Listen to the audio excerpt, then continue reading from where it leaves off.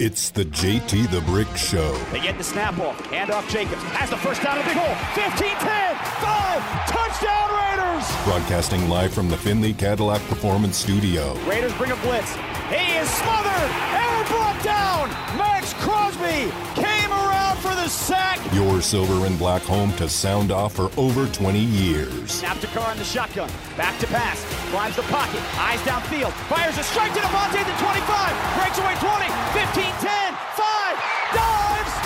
Touchdown Raiders. And now, here's JT the Brick. Out of the gate, JT, thanks for joining us today in studio on what could be a rainy day. Looks like some blue skies. As I just returned from Raiders headquarters, we recorded the great podcast that I'm proud to be about. Raiders Roundtable, along with Q Myers and Lincoln Kennedy. You'll hear that on Friday. Like to play that on Friday because I think the content is fantastic and Lincoln Kennedy shines, obviously, along with Q. And I set those guys up, and we had a good one today. Recapping the loss to Kansas City and kind of a peek ahead of what we're going to be doing from the Super Bowl, as we'll take Raiders Roundtable to the Super Bowl in Glendale and Phoenix, Arizona for a couple of shows. We just found out about that today. So some really cool Super Bowl coverage coming up.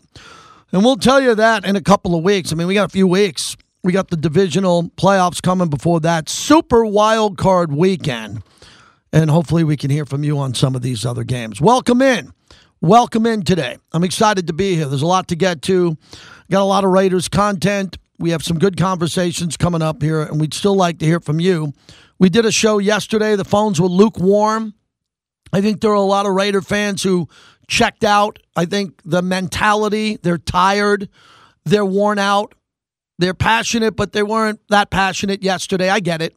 I can't do that. I got to keep my energy very high every day, which I like to do. So if today's a better day for you, if you'd like to look back on the season that was, start to look ahead when we have more to talk about and get into what will be, what I believe, potentially one of the most exciting off seasons in modern Raider history. It better be. It better be. I hope it is. Bobby's shaking his head. This needs to be an elite off season for the number one reason you might not know of. The number one reason why this off season and this upcoming year is big is the Super Bowl's here. I don't expect the Raiders to be in the Super Bowl. Their season win total last season was 8.5. They won 6 games.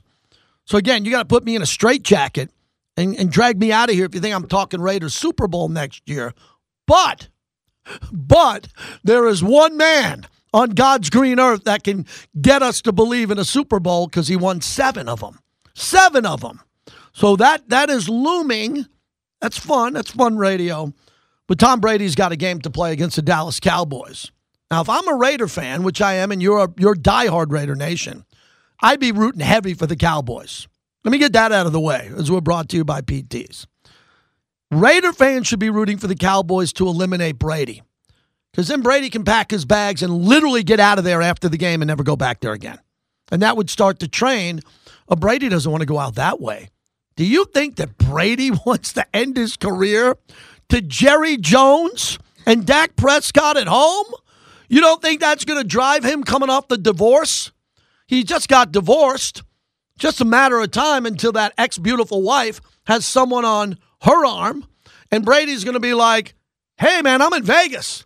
Look at me in Vegas. So the Brady thing is fun. That's just fun stuff. I don't know if Brady's coming here, but it's fun. It's going to be good, fun content. Jarrett Stidham could be the quarterback. Jimmy Garoppolo could be someone we don't know about. Could be Lamar Jackson. If he doesn't play this week, Lamar Jackson doesn't play. It's another thing you should be hoping for. Hope Lamar Jackson loses, because the price on him if he doesn't play goes down, down, down. Okay? And you can make that number work. And he's a hell of a player, man. He is unbelievable. He is like elite, super elite MVP. That's a name. And whatever's going to happen to Derek Carr, we don't know yet. And the Derek Carr discussion has not been put to bed yet. Anything could happen. Sometimes in Vegas, anything could happen, and it usually does. So we have that to talk about. I want to begin the show because a former friend of mine who passed away early unexpectedly was Craig Long, in media relations for the Raiders. I'll get the exact date, but it was a long time ago. And he was a great man and a good friend. We hung out a lot on the road. Josh Jacobs won the Craig Long Award. We talked about that on Raiders Roundtable. It is a tremendous honor. Craig worked the locker room. He worked the media.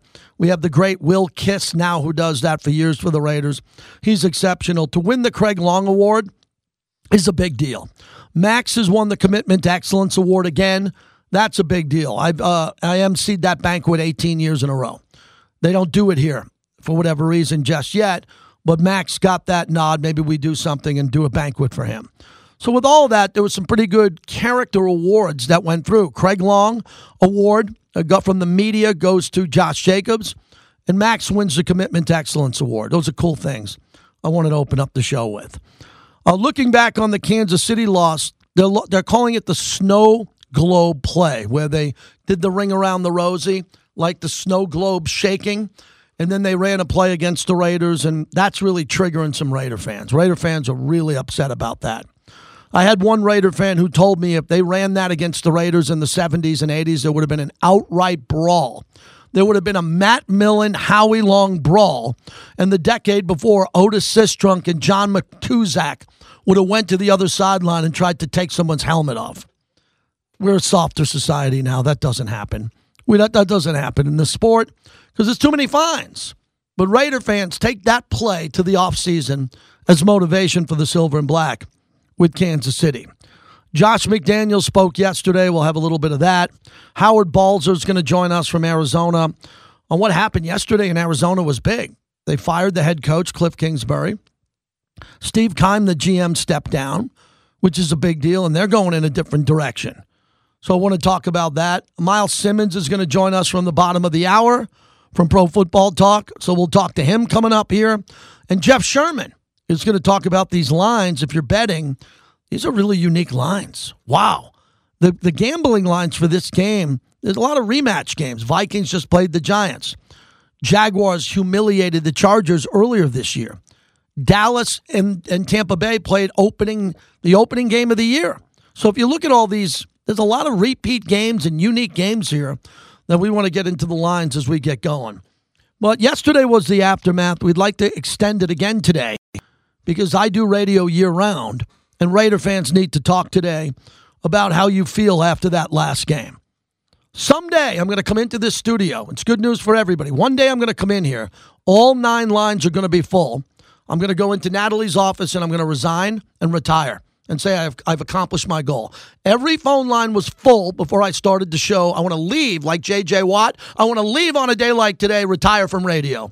Until then, I'll remind you that I'm open for business, and I want to hear from Raider fans because I'm not doing a lot of Raiders radio after this. I'm going right into the playoffs, right into the Super Bowl, and I'm talking about the Cowboys, and I'm talking about Brady, and I'm talking about Brock Purdy. Yeah, I got to do a talk show. Okay, we're going to do that, and when there's Raiders breaking news, Bobby's going to pat me on the shoulder and say, go, go, go, man, the Raiders did this today, and we'll have it covered for you with the best insiders in the business. So last night was the national championship game. Woo, what a stinker that was. What was that? Georgia humiliated TCU.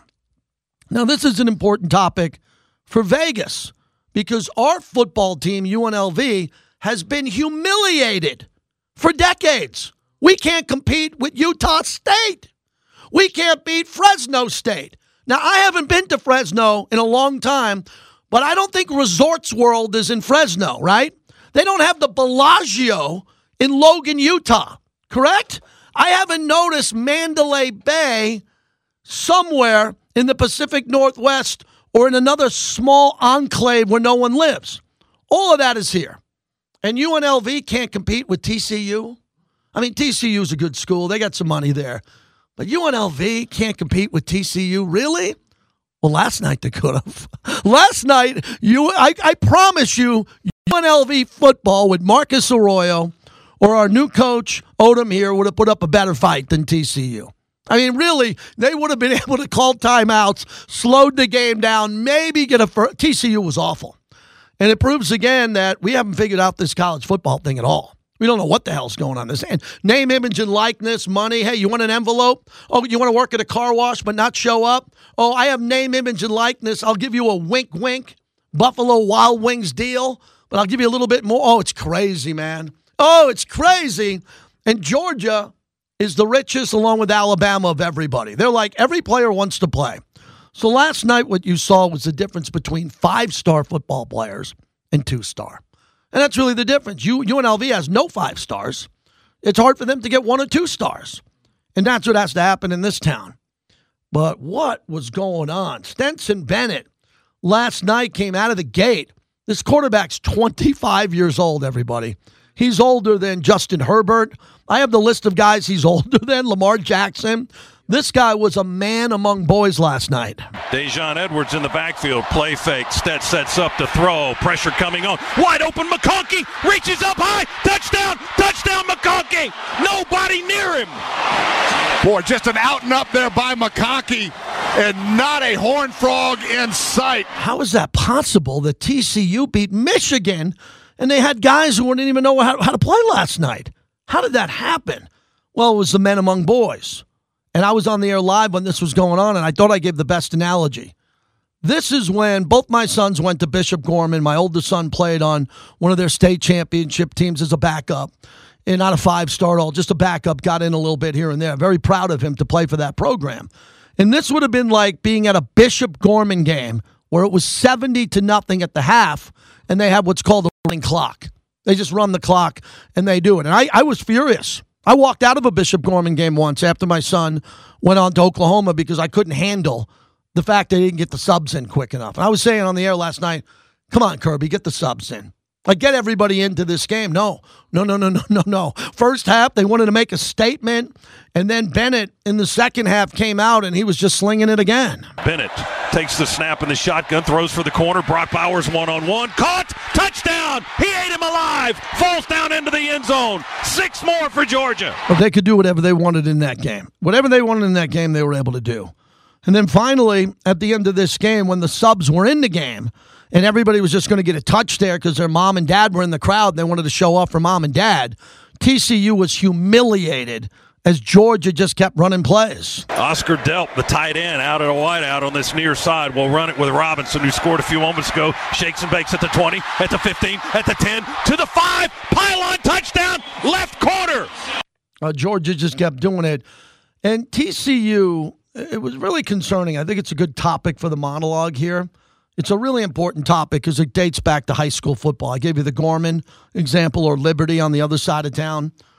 When do you stop humiliating another team? It's a really good topic for the dads and moms out there that are listening to us over lunchtime. We've all experienced it. You might have experienced it on the wrong end, where your son or daughter were getting humiliated in a youth basketball game and they didn't call the dogs off. And you're in the crowd, you're in the bleachers, and you're going, I'm coming down. I'm coming out of those bleachers. This is embarrassing. Well, last night, this game had a little bit of that towards it. Sonny Dykes, the head coach at TCU, was just standing there, aghast on the sideline. His players checked out. His players were humiliated. They were getting thrown around like rag dolls, and they couldn't stop it. And Georgia put the subs in, and the subs were doing it too. So this is probably the most embarrassing final call score we'll ever see going forward with now a 12-team playoff coming in the future. Here's how it ended at SoFi. Dogs aren't waiting for that clock to get to 0. They've hit the field, celebrating here at SoFi Stadium. TCU begrudgingly walks to the middle of the field. Georgia on the logo, celebrating back-to-back Nats. Perfection wears red and black tonight. 15-0. The Dogs have done it and won a second consecutive national title. And you can't be any more impressive than the way they did it tonight. 65-7. Georgia radio on the call. So I think this is a really good topic. And I hope you do too, and you'd like to participate on Twitter at JT the Brick or on the phone, 702-365-9200. Did you have any sympathy last night for that TCU team? Let that sink in if you watch it at a sports book. Now, the degenerate gambler can't answer this question. The gambler can, but we have a lot of degenerate gamblers that just want to win. They don't even root for their teams. They bet against their teams. That's a degenerate gambler at times who cannot be involved in this conversation. They'll bet on a cockroach race, so they'll bet on anything. I'm talking about the sophisticated gambler or everybody else, and then the common fan. I talked to my son last night. My youngest son went back to college yesterday. My oldest and I were watching. as I was in between commercials doing the show from home last night. I said, what do you think of this? And my son, who played football, said, you got to stop them. You got grown-ass players on that other sideline that are never going to play again. Remember, they're never going to play again. They're going to never play in the NFL. They have to get on the field for their coach and stop these guys, and they couldn't do it. So it reminded me of Bishop Gorman or Liberty or the other schools in town that humiliate their opponent. Humiliate them, and it's technically not their fault. The players are so good at Gorman and so good at Liberty. If they're playing a local team from a small school here and they bleep and put them on the schedule, which they're finally going to change, if they just run their second-team offensive line and third-string running back, they're going to have 60-yard touchdown after 60-yard touchdown. It just takes one hole, one block, and then the guy's going to run to the end zone. So how do you feel as a parent or a sports fan when you watch a team get humiliated and they can't do anything about it? And maybe share a story with me and with youth soccer. When you're in a youth soccer game and it's 11-0, right? You got the juice boxes there and a couple dads with the red Solo cups hiding behind the goal, having a beverage. What do you do when it's 8-0 before halftime and your kid's getting embarrassed? What do you expect from the other coach on the sideline? I've never changed on this. My dad was a legendary Little League coach back in the day, coached everybody in town, high-integrity guy. He'd just stop. He'd literally stop the game and make sure that no stolen bases, no rubbing in. And what my dad did, which was great, I remember as a kid, my dad had everybody be quiet in the dugout. There's no laughing and, hey, making fun of it. He knew that when we were 9, 10, 11 years old, if that was happening to us or the other team was winning. And last night, it felt like Little League to me. It really looked like Pop Warner, where a team was getting humiliated and there was nothing we could do. I could feel it in Chris Fowler and Kirk Herbstreit's voice on the game, that they were just sitting there going, oh, my God, run the clock, run the ball up the middle, take a knee in the third quarter, and they couldn't do anything about it. Kirby Smart, after the game, talked about their depth. They have so many players that they developed that they could go back-to-back. Whatever it was, 15 draft picks and however many portals, you guys have reported it over and over, and we didn't gain anybody. So the development part was super, super important. Well, that's a really good point. They didn't bring a lot of people in from other teams. They didn't need to. They don't have to bring, they tried to go after Peter Burns. We might play that conversation later in the show. I had him on last night. He's a college football insider, and he basically said it. Because their lineup next year is better than this year. And last year they had 5 first-round picks on defense. So whatever they're doing, they don't need players in the portal. UNLV is begging for players in the portal. Georgia's turning them away. Georgia went after Caleb Williams, the Heisman Trophy winner, because they didn't even know if Stenson Bennett was the guy to go back-to-back. And he played great. He's an MVP again. And Smart talked about his quarterback, Bennett, who wanted to repeat, and now he goes down in history, maybe with Herschel Walker, as the greatest player ever to play for Georgia. And I'm going to tell you another important day was about 3 days from right now last year when he came in my office and he said, I'm trying to decide if I'm going to come back or ride off in the wind. He goes, I don't understand. Everybody's telling me that I should just ride off in the sunset and be the legendary quarterback that won a national title. He said, that's just not who I am. Yeah, they're going to make a movie about him. Reportedly, there's one in development. They're going to make a movie about that kid. Now, he's 25 years old. I'm not a big fan of that. I'm sorry. I'm not a big fan of 25-year-old quarterbacks, but legally, red-shirting, whatever he was able to do, he's able to do it there, and he was a man among boys. I'd like to know if you think he can play in the NFL. He's much better than Drew Brees was at Purdue. Much better than much better than Tom Brady was at Michigan. Not even close. But no one thinks he can play in the NFL. Why? He can be a backup quarterback. Can he come off the bench, see the way he played? Won back-to-back national championships. Tim Tebow had flaws in his game. His hitch, his arm angle, he had flaws. And he's on the Mount Rushmore of college quarterbacks, not all-time pro quarterbacks, but college. Why can't this kid Stetson Bennett come to the NFL, get drafted in the 5th or 6th round, and have a chance to play? I think it's a really important topic. More on Bennett from his coach, Kirby Smart. He brought it up to me, and he said, I want to play. I want to go play football and prove to people that this is no fluke. We can do this. And he did everything he said he was going to do. All right, so Georgia won. So there's 2 big topics today for everybody because our show's streaming everywhere around the country. So this works in Florida, New Jersey, Idaho, Vegas. Hey, what do you do when your team's getting blown out? Coaches, anybody out there can hear me? Phones work. What do you do? What do you do when your team's getting humiliated? How do you stop the humiliation? What do you tell your kids? What do you look at your kids and tell them in a JV basketball team when they're down 60 points in the third quarter? How do you grow as a man or a female, a woman, and sit to your team and go, hey, this isn't going to end. We got to figure this out. We're getting humiliated on any level because that's what happened last night. And then, secondly, where would you put this Georgia team all time in the history of college football?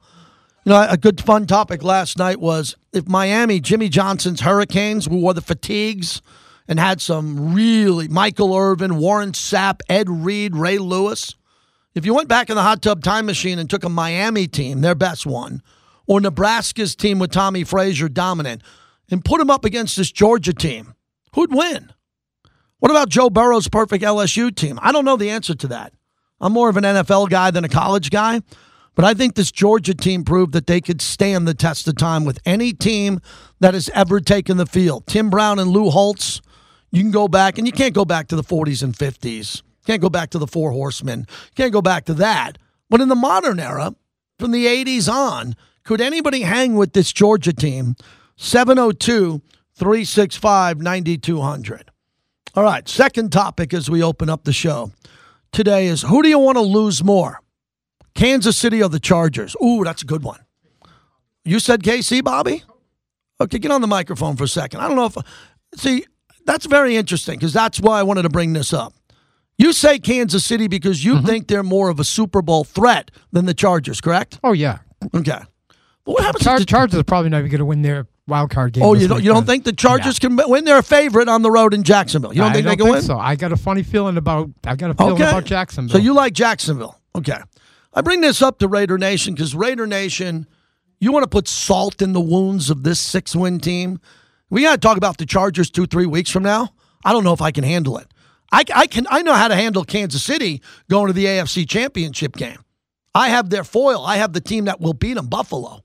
I have that team right here.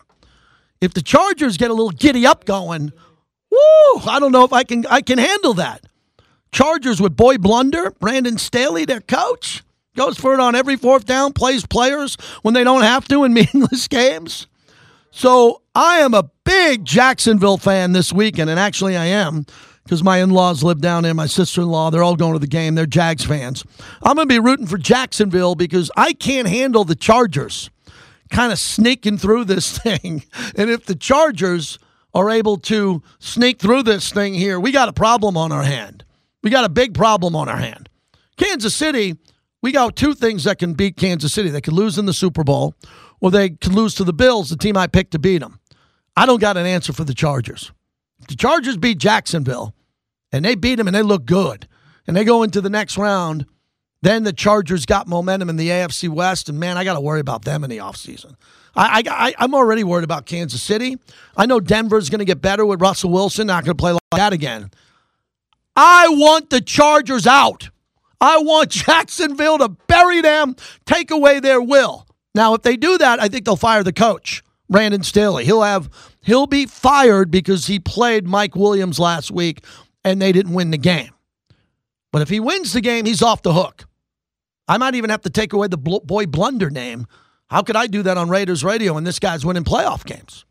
So I need the Chargers not to win a playoff game. I need the Chargers to do what the Raiders did last year. Raiders went to the playoffs, didn't win a game. I need the Chargers to do that. So I don't think Kansas City not playing. They have a bye week. If the Chargers lose, we're okay with that. 702-365-9200. We have one person who wants to call in today, which is a better start than yesterday. Brad's in Vegas on 920. Hello, Brad. How you doing? I'm doing great. Thank you. Very good. I enjoyed listening to the program. Thank you. Yeah, I was calling in about the youth sports, and I got to say I do appreciate what your dad did as far as, easing off on the opposing teams a little bit. When it comes to my opinion, when it comes to youth sports, and I'll include high school sports in that, I do think it's a responsibility of the opposing coaches winning by so much to kind of ease off a little bit. and allow a little bit of success for the opposing team. Now, I'm not saying allow the opposing team to come back and make it a ball game. I'm not saying that. But, for example, in basketball, let's lay off the press a little bit. Mm-hmm. Let's not scrap. Let's allow the other team possibly to go through an offensive set and maybe take a shot. You know, when it comes down to blowing teams out by 50 and 60 points, I do think it's the integrity of the opposing coach to kind of back off. You're going to win the game, but what is the goal? Is the goal to win the game, or is the goal to humiliate the opposing team? And I think it comes down to integrity. So I really enjoy listening to what your dad did, you know, in the youth soccer. You know, I'm a former coach at Liberty. You mentioned Liberty in your program, and I can tell you this. Our head coach, Rich Morocco, does a superb job. Mm-hmm. If we were beating a team, or we know going into a game that we're going to probably win with ease, he does a good job of developing, and this is why he's going to be good year in and year out. He does a great job in developing the younger kids in playing in that contest. Mm-hmm. So if you really examine the scores of Liberty, now I'm not saying Gorman, because Gorman's a different deal. They have blown out teams. I think the opposing scores was like 747 to 7 this year. Yeah. So I'm not talking Gorman. I'm talking Liberty and what Rich does. But we do develop younger kids. I know you do. Appreciate the call, my friend. I got to go. I'm at the bottom of the hour here. No, that's a really important topic for me because, again, I'm not a Gorman homer. My kids went there. I was incensed at times with some of the score and what they were doing. But to Gorman's defense on that, they weren't throwing it.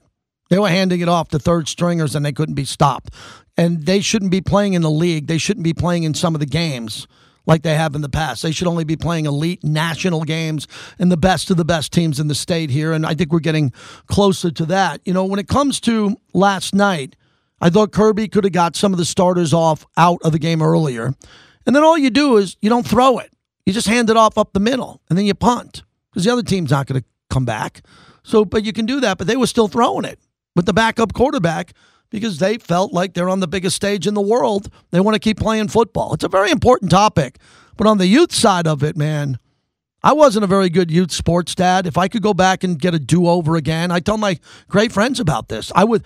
One thing, I think I'm a really good dad, and what I've done with my boys, I'm very proud of, but I was not a great youth sports dad. I was very intense, not as a coach, but a parent, watching some of the stupidity I saw in this town and where my kids grew up in Sherman Oaks, because, as I've always said, the next title of my book, some of the greatest people I've ever met in my life and some of the worst were in youth sports. And if you don't go in there, if I could do it all over again, I'd have a bag of sunflower seeds. I'd be sitting down the right field line by myself with a podcast in my ear and just let them play. Just watch. But I can't get that time back, Bobby. You're right.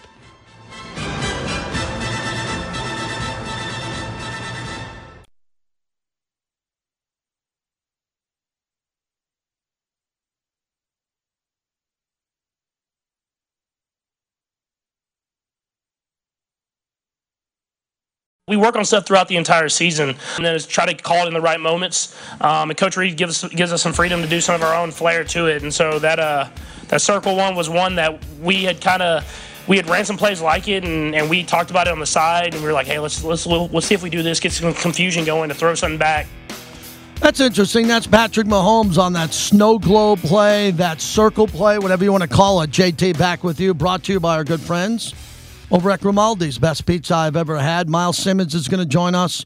Also, a couple other guests we're working on. Howard Balzer will join us. He's on top of that big story coming out of Arizona on the firing of the coach and the GM stepping down. John in Salt Lake City. John, thanks for waiting. Go ahead.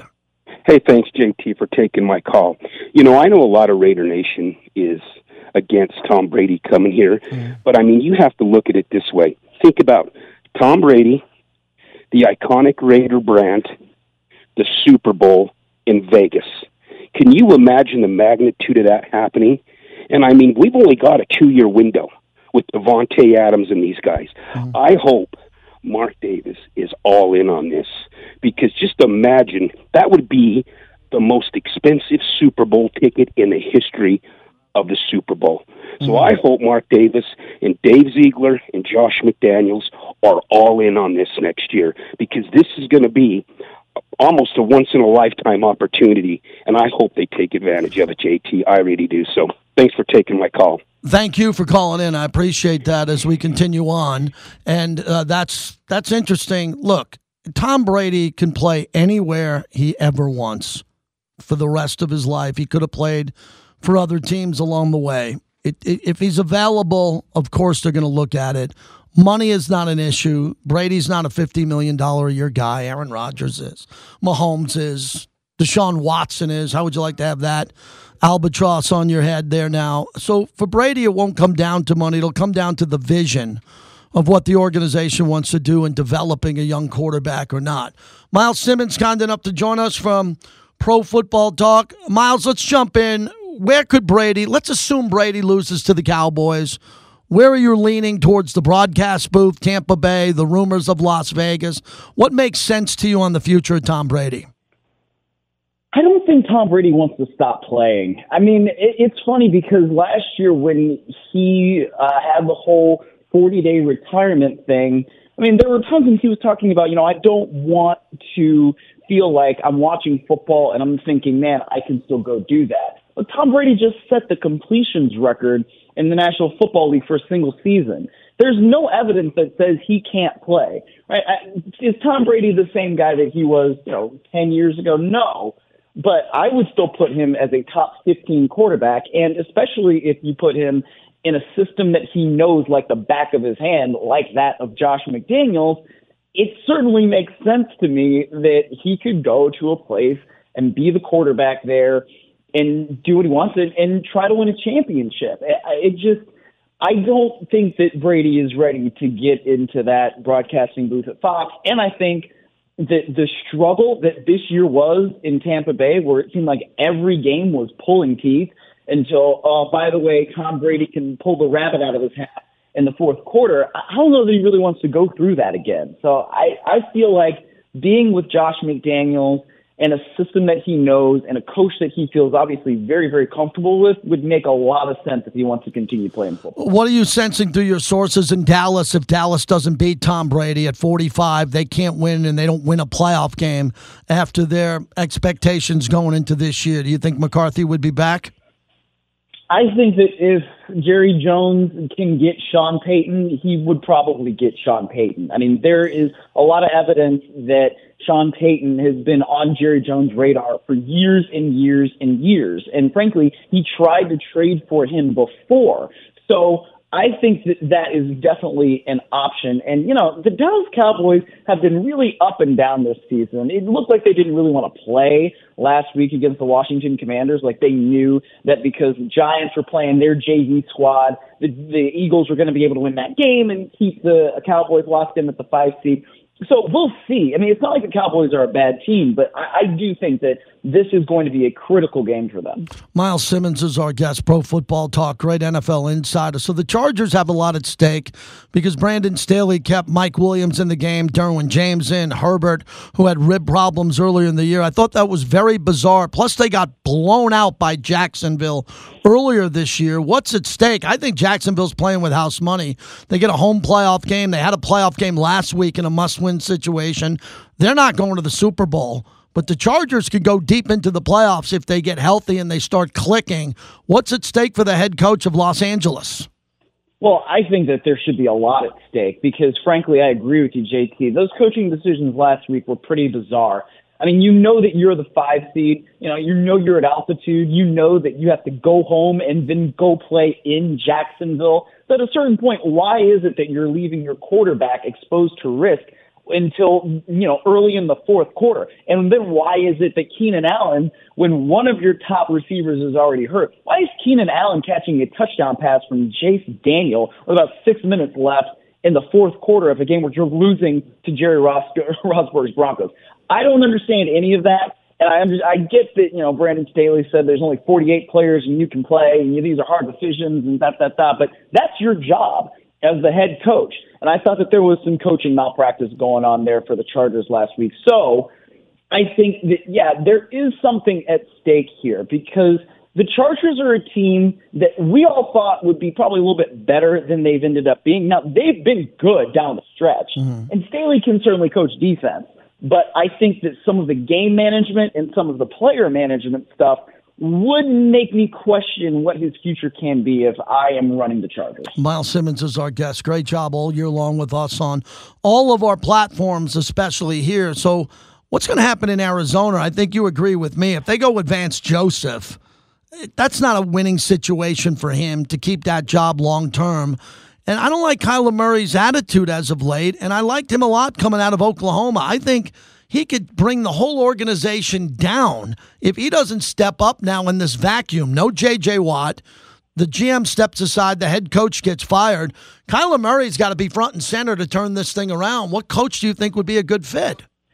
Well, he does, but part of the problem, too, is that you just don't know what his health is going to be like going into next year. I mean, that knee injury is pretty serious. You're talking about the ACL. And then also, given the way that he functions as a quarterback, where running is such a big part of it, you get hurt that late in the season, and then you have to get all the way back. It makes it tough to be available for the beginning of the year, right? I mean, I know Joe Burrow got hurt in November of, I guess it was 2020, and then came back for the beginning of the 2021 season. But again, Joe Burrow's legs are not necessarily as much a part of his game as you would see with Kyler Murray. It's the same sort of deal that you got with Lamar Jackson where, initially the reports were, well, it could be a few weeks, it could be this, it could be that.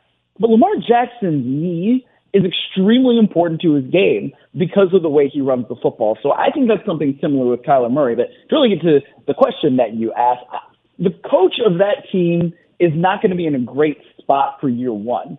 Now, how patient does Michael Bidwill want to be? That's going to be really how you can answer that question then down the road as to in terms of, well, what coach fits? I mean, Vance Joseph, unless you know that he's going to bring in somebody that can really coach the offense the way he wants to run it, and then you get maybe a bridge quarterback per se, somebody that can come in and effectively run that offense. You can't have really high expectations for year one. So I would just like to see somebody that Bidwill is going to commit to. Now, I don't think that Bidwill is as trigger happy as somebody like the Texans, where you're seeing one and done for 2 years in a row. He doesn't have that history. But I just think that that's not necessarily the best situation given all of the things that are going to come with the 2023 season there with Arizona. Myles, last one with Aaron Rodgers. I don't think they're close. I don't think they have young receivers that are elite to develop now that Davante Adams is gone. His contract is very expensive, but it's short term, and I think Green Bay would be open for a trade if someone took that contract off their hands, and on top of it, they got a lot in return. What happens to Aaron Rodgers? I'm not sure. That's very complicated because I think he could be a distraction to the entire NFL this offseason if he doesn't want to go back. Where do you think he lands? Yeah, it is potentially a big distraction. I mean, I don't know if I'm another team that I really want that contract or that I want Aaron Rodgers if Aaron Rodgers is not going to be all in as he needs to be. And this is something that we talk about a lot on PFT, that when you look at what Patrick Mahomes did, right, in this offseason, and he brought all the receivers with him to Texas, and they were not just hanging out on the field, they were trying to get to know each other, build trust, establish chemistry off the field. That stuff started in April, right, in May. And then you look at Aaron Rodgers, and he was off doing what he wanted to do and didn't show up until he had to be there for mandatory minicamp. And that is his right, but I think it also made things a little bit more difficult for him to establish that chemistry and that trust and that rapport with his new receivers in the fall. And he didn't really get comfortable with those guys until the middle of the season. So, look, Aaron Rodgers, when he's on his game, is still a really good quarterback. He's another one of those guys that it's like, yeah, he's top 15 in the league if he's on it. But when you look at the way he reacted at the end of that game on Sunday night, it's kind of like, man, this feels like somebody who is at least going to seriously contemplate walking away. Mm-hmm. And if he does that, then, I mean, at least he said he wasn't going to hold the Green Bay Packers hostage, right? He understands that he's got to make that decision within a certain timeline. So we'll see what happens. And then, man, if it's Jordan Love's team, that's going to be really interesting to see how does Matt LaFleur deal with that. Thanks, Miles. I'll talk to you soon or see you at the Super Bowl, and we'll talk then. Thanks for everything you do for us. Absolutely, JT. Take care. Miles Simmons, Pro Football Talk. Great insider, developing more and more contacts. One of the people we want on the show who has good information. That was brought to you by our good friends at Virgin Hotels Las Vegas. Head on out to all their great restaurants. Get ready for the summer. All the activations that they're going to have at their award-winning pool. It's going to be a lot of fun. You'll find me at Virgin Hotels inside the theater whenever there's a great concert, and they have many great concerts. Boz is running the joint, and he's running it to a high standard. Virgin Hotels.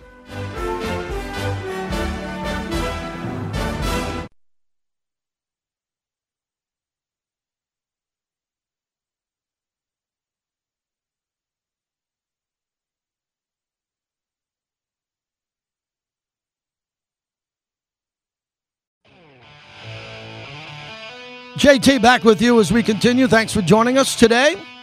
Jeff Sherman joins us from the Westgate, as he always does. And now, Jeff, we get a chance to look at NFL playoff odds, my bread and butter, what I love. And, Jeff, I'm disappointed that Aaron Rodgers isn't in Santa Clara taking on the Niners. Walk me through what happened at the end of that game against Detroit and how it affected the market going forward with no Aaron Rodgers. The end of the game was wild, how aggressive the Lions were to that regard. And, we saw a lot of sharp play at the end leading up to the game on the Lions. And, usually when these teams, even though they're eliminated and they have nothing to lose, they like to disrupt things. So you got a good effort out of the Lions and a different playoff picture now. So the number here, tell me where it opened and where you have it now. I see you have San Francisco minus 10, total 42.5 here on Seattle, man. That's a lot of points for the Seahawks to be getting in such a big game. Yeah, we opened San Francisco 10.5, got some respected play on the Seahawks, got as low as 9.5, and we had another sharp player play the Niners minus 9.5. So we've settled right in the middle at 10 right now. All right, let's move on to the Chargers in Jacksonville. As you handicap this number down, I saw the open across the board at Chargers minus 2.5. You have it as a pick 'em now here for Jacksonville. Jacksonville really humiliated them in that one game this year, but Herbert was hurt. Bosa wasn't at 100%. What changes coming into this one? Yeah, we opened the Chargers 1.5, and like you said, we're down to pick 'em, and I think a little bit has to do with the surprising decision for the Chargers to play some of their players against Denver, and Mike Williams got hurt in that game, so his status might be in doubt this weekend. But the Jaguars have been a team that's been supported by the Sharps all season, and they're doing it in this game too. I look at Jacksonville, and they're playing with house money here, and the Chargers, I think the coach's job is on the line. And again, we're not going to know. So are you looking at the health of this Charger team? I know the public is looking for information on Bosa and Williams by midpoint to the end of this week. Do you think that could move off the pick'em? Sure. Yeah, there's no doubt it can, because especially when it's between the threes, you have 2.5 to the 2.5 the other side.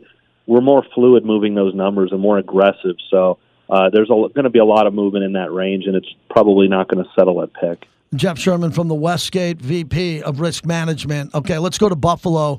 I find the Tua story fascinating. If he's completely clear and he's not concussed, we should all know he should clear protocol. And then if they don't want to play him because they're scared, they don't want the PR hit if he gets hurt again, that's a different topic. I don't see them having a puncher's chance without him.